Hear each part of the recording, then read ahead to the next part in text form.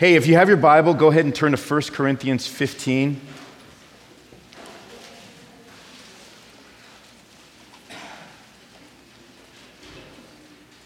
So if you grew up in the 80s like I did, or if you've just been alive in the last half century, you've probably seen these movies called Back to the Future, right? Yeah, somebody whistled. I'm all afraid now that I'm speaking code now for one of the biggest grossing movies of all time that nobody in this room has seen. Back to the Future is interesting, right? Because you have Doc and you have Marty McFly, these two characters, and Doc, he builds this car out of a DeLorean that's a time machine, and it's meant to be not just a car, but something that can actually travel back to any point in time and in history. And the thing that makes it travel back in history, the thing that gives it the ability to do that is this thing that Doc created for the DeLorean called, you guys know what this is, the flux capacitor. I can't get you guys to quote scripture, but you'll say the flux capacitor back to me. I like that.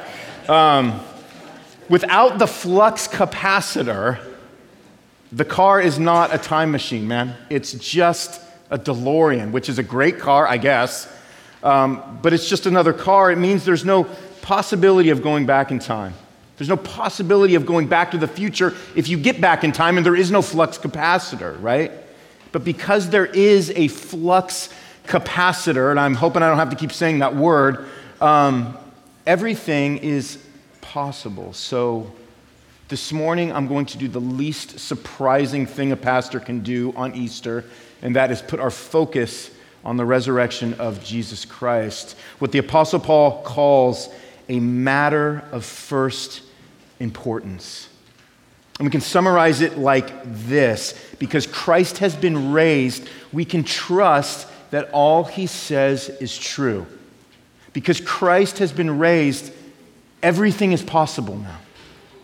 Which is why whether he was resurrected or not is vital. It's crucial. It's what Paul says is a matter of first importance. It's not just up there, it's the thing from which everything else hinges on, right?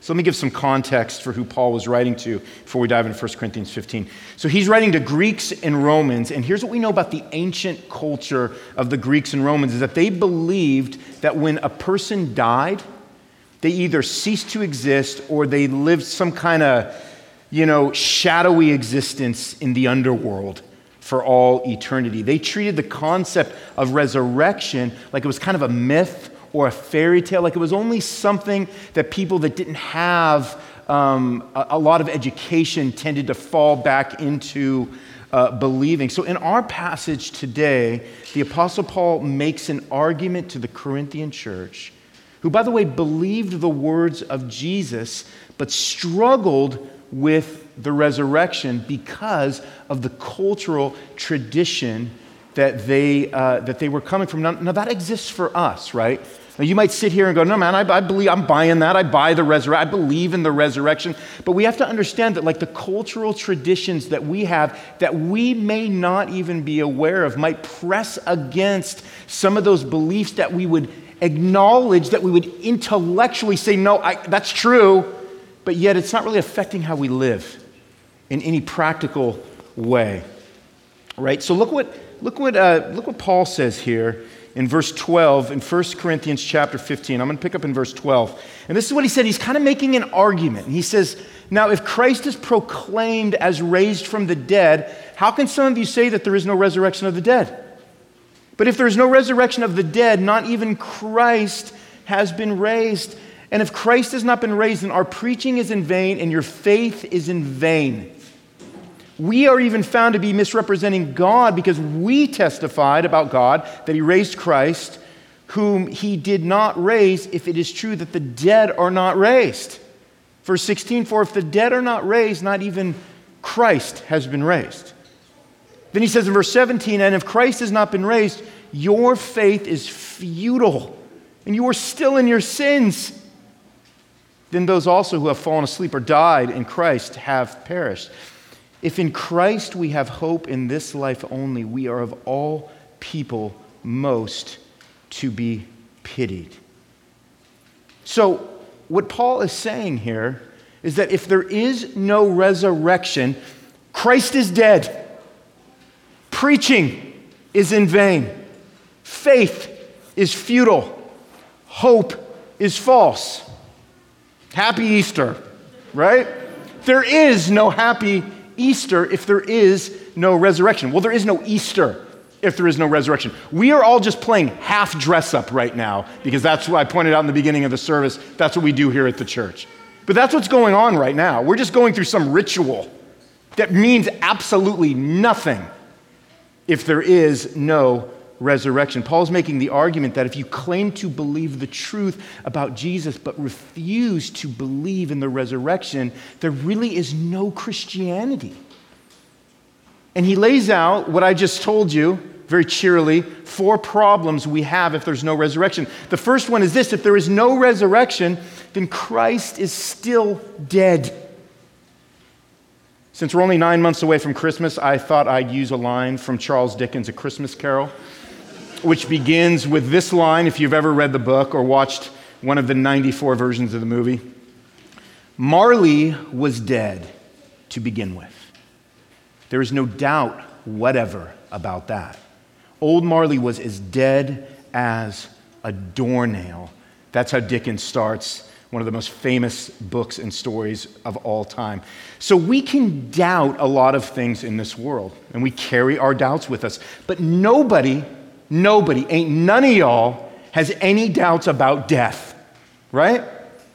Death is the universal indicator that every person who ever lived is human, right? I mean, there can be 100 things that make us distinct from one another in this room, right? Our ethnicity, our financial situation, our sports preferences, the kind of food we like, our giftings, our talents, our moods, our personalities, our strengths, our weaknesses. But the one thing that we all have in common is that none of us possess the power to conquer death. It's the equalizer, the death rate, 1 per person. If there is no resurrection, then Jesus is still dead like we will be someday. I ran across these home movies on YouTube recently of all these Hollywood stars from 1965 hanging out in the backyard of some posh, beach house in Malibu. Some of you are like, I knew that's what he did all this time, right? But it struck me that 55 years later, none of these golden greats of Hollywood, these larger than life stars, are still living. And so rich, so wealthy, so talented, so famous, so gone. I mean, their movies might continue to entertain us, but none of them are breathing air with us right now. If there is no resurrection, then Christ is just like Natalie Wood. He's just like James Dean, a famous historical figure who died a tragic death and departed the earth way before his time. I mean, I like James Dean movies. I just watched one the other day, all 3 of them, by the way. But to put my trust in that dude, to remove my guilt, to cleanse me from unrighteousness would be preposterous. If there is no resurrection, then Christ is like us in that when he dies, he remains dead. Secondly, if there's no resurrection, then preaching is in vain. It means all the words, all the sermons you hear preached Sunday after Sunday have been a colossal waste of time unless you just like getting half dressed up every week. And don't worry, you're not as sad as I am because I spent a lot more time preparing these sermons than you have listening to them, just to keep it fair, right? The good news is not good news if there is no life after death. There's really nothing to say, right? Preaching will be good suggestions. It'll be good advice. It'll be inspirational stories. It'll be positive thinking, and barely that, because what positive motivation could you possibly have for listening to anything that comes out of this book by a man who, listen, claimed he would rise from the dead, but was claimed by death instead. I can choose to listen to his words, but what good are they going to do me in the end? How trustworthy are they really? This is what Paul's trying to point out. I certainly don't need some dude telling me every week to obey these words. Isaiah 52:7, the Old Testament prophet says, how beautiful upon the mountains are the feet of him who brings good news, who publishes peace, who brings good news of happiness, who publishes salvation, who says to Zion, your God reigns. How is any of that true? What do I have for you other than beautiful feet? Which aren't really that beautiful, because what I'm coming to proclaim to you and to publish for you is not good news. Because if there's no resurrection, there's no salvation. The third thing is that Paul says our faith is futile. So if our preaching is vain because Christ is still dead, it means the faith that you hold to is futile, because you're embracing a belief in a person who lied about his ability to defeat death. And then you know what I am as a preacher? I'm just misrepresenting. I'm just saying something about someone who said something about himself that's not true. Just who or what are you believing in? Remember the movie Titanic with Leo DiCaprio? If you know him, you call him Leo. Kate Winslet. The Titanic was thought to be unsinkable, which, by the way, that story's a true story, not the part about Leonardo DiCaprio, right? But the Titanic was thought to be unsinkable until what happened? It sunk, right? Imagine standing on the deck of the Titanic with the water coming up to your neck and saying, don't panic, everybody. I still believe it's not going to sink. You might say, I mean, that's admirable, but you would ultimately think that person was delusional because they were placing their faith in something that was proving to be faulty, right? Here's another example if that one doesn't connect. We have a super fancy 2014 Ford Escape, all right? I'm not trying to brag, but don't be jealous, because I am describing the least impressive car in the history of automobiles to you right now, right? But when we got this car, nobody from the Ford dealer said, hey, and by the way, you know what you're getting with this car? You know what comes part of the guarantee? The thing will never break down. The thing will never break down once in you. The only thing you got to do is put some gas in this thing, and it's going to run forever.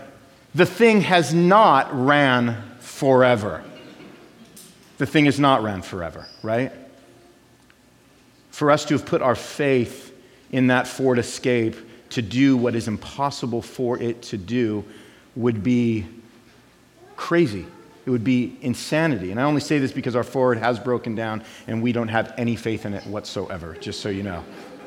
Paul is saying to put your faith in someone who couldn't back his claims to do what he said he could do is futile. It's futile. And then fourth, he says, then your hope is false. It's a false hope. If this is true about your faith, then you actually have a false hope. Because to believe in a Jesus that only existed as a man and not as the Son of God with the power over life and death would cause a rational person to ask, who am I hoping in exactly? Now, we can place our hope in a lot of things that we know are going to break, right? So every time I get in that Ford, I push the start button kind of hoping that thing's going to start. Sometimes it does, right?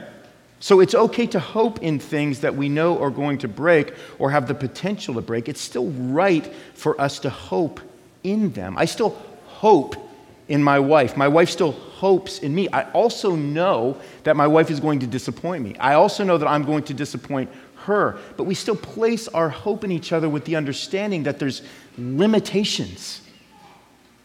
I promise to love and obey, not to save her from her sins. If she's trusting in me to be her Savior, oh, brother, she has no hope. here's the thing with that, is Jesus said crazy things. Jesus didn't just say like, hey man, if you hang with me, things will be a little bit better and we'll see how things work out in the end. He didn't say like, you're upping your average if you just sort of stick with me. That's not what he was saying. He said things like in John 5:24, truly, truly, I say to you, whoever hears my word and believes him who sent me has eternal life. He does not come into judgment, but is passed from death to life. Or in John 11:25, when he said, I am the resurrection and the life. Whoever believes in me, though he die, yet shall he live. Like my Ford dealer didn't make those claims. I didn't promise Melissa that if she married me, this was one of the perks. It's because Jesus said we would have life after death that we put our faith in him in this life and have hope in him after death. Paul is saying if there is no resurrection, then who is Jesus? But another famous historical teacher, philosopher, nice guy who had some great tips on stuff, who had some nice advice about some things, who kind of encouraged us to treat our neighbors with respect, had some nice stories about prodigal sons and good Samaritans. Some good things, maybe, but all subjective. Ultimately, he's just another guru on the level of Gandhi, who also had some magic tricks up his sleeve, like healing the sick and casting out demons. You know, I saw this interview a few weeks ago with Matthew McConaughey, and he said something like this in the realm of, I like the Bible, he said, and I like the teachings of Jesus, but I don't know what to do with all the magic. That's how he described it. I don't know what to do with all the magic, he said. The problem is if we're reading 1 Corinthians 15 and we're hearing what Paul is trying to tell us about this person named Jesus who rose from the dead, the problem is that if we throw out the supernatural nature of Jesus, which, by the way, is that he is not bound by the laws of nature like we are. Why? Because he created those laws.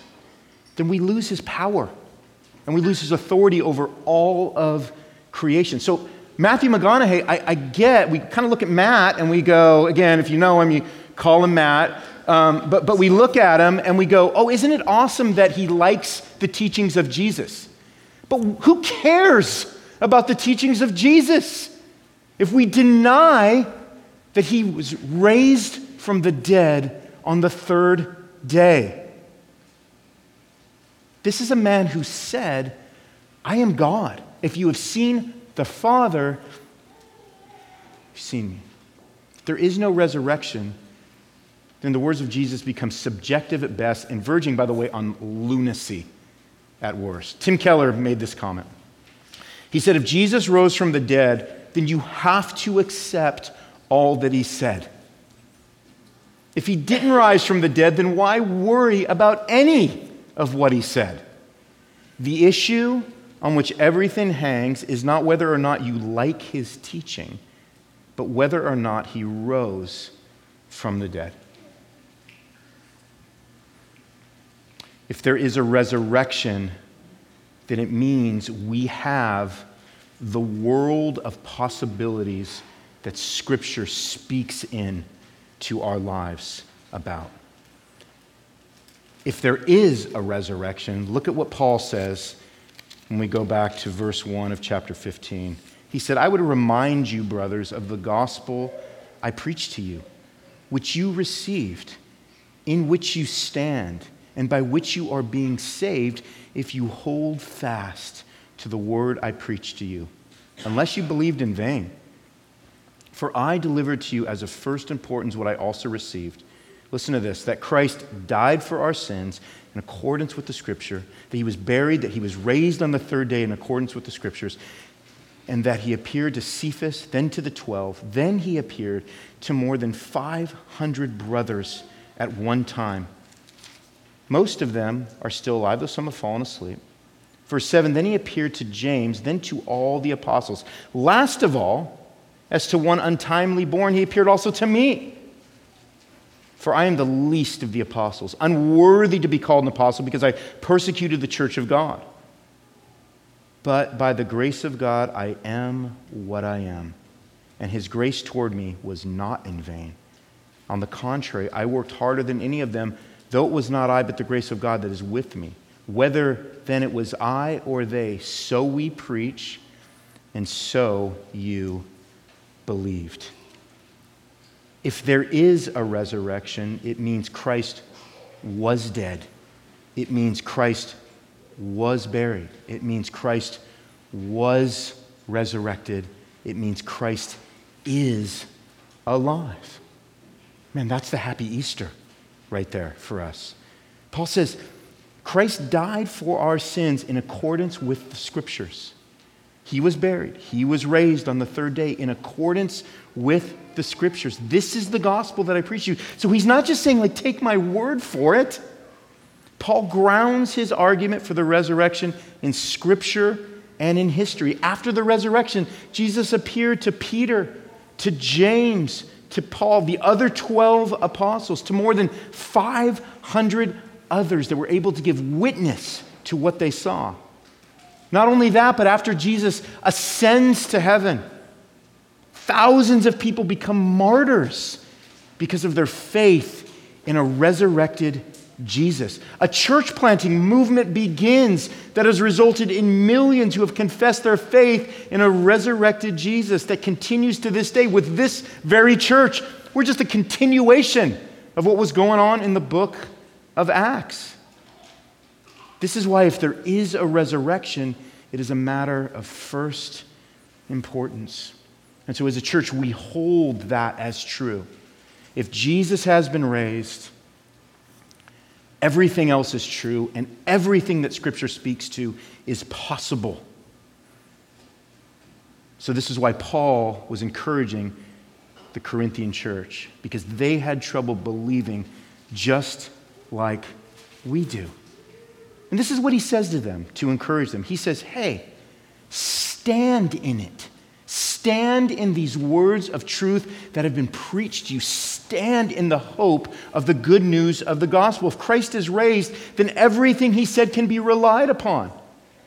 Every promise he made will come true.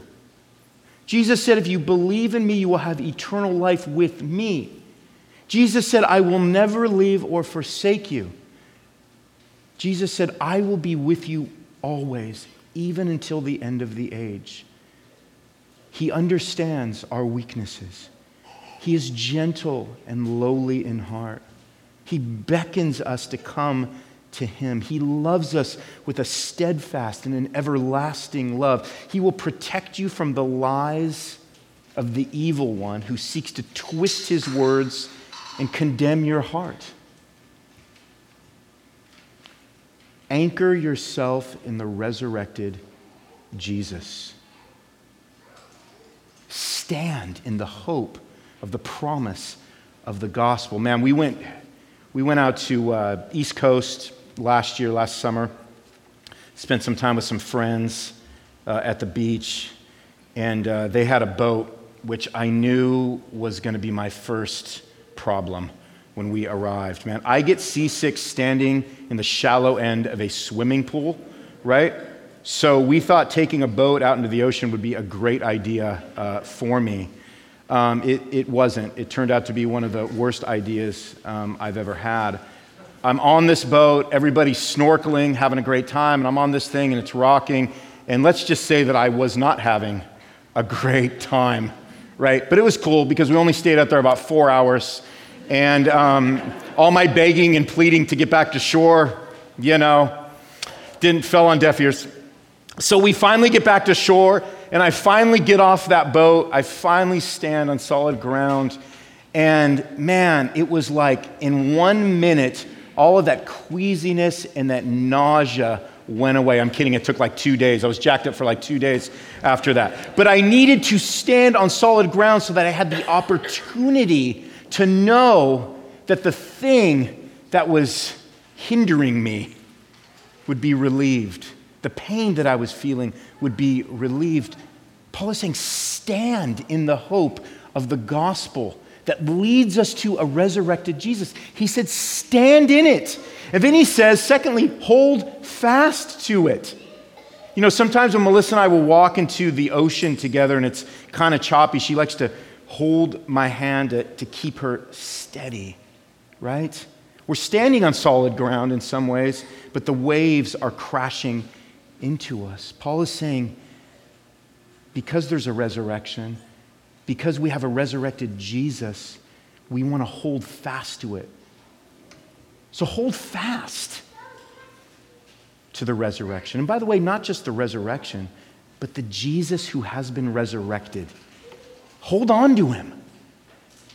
Hold on to him for dear life. Hold on to him like a kid holds the hand of a parent who, by the way, doesn't realize that they're the ones being held onto. A resurrected Jesus has the power to never let you go. John 10:28, one of the promises of Jesus. He says, I give them eternal life and they will never perish, and no one will snatch them out of my hand. So we're one of these churches that believes that once Jesus Christ has saved you, you are saved.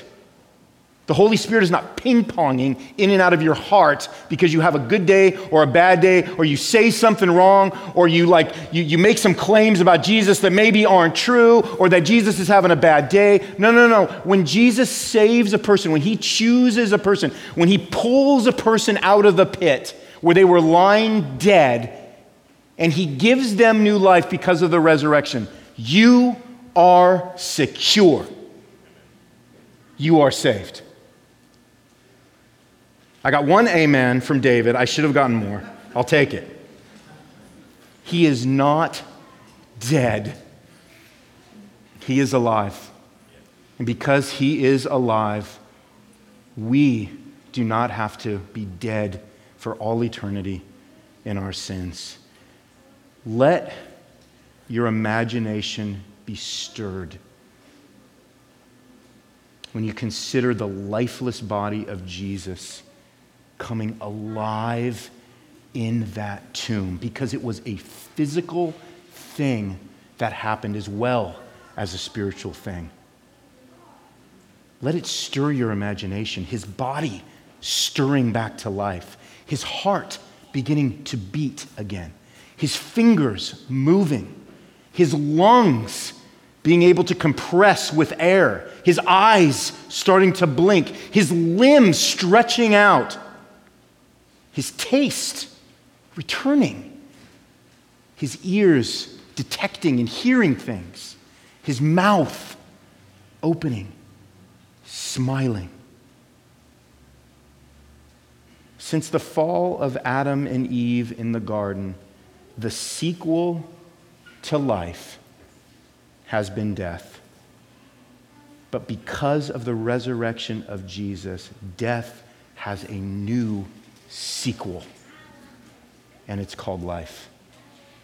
And it's possible because Jesus was in fact raised from the dead. Let's pray.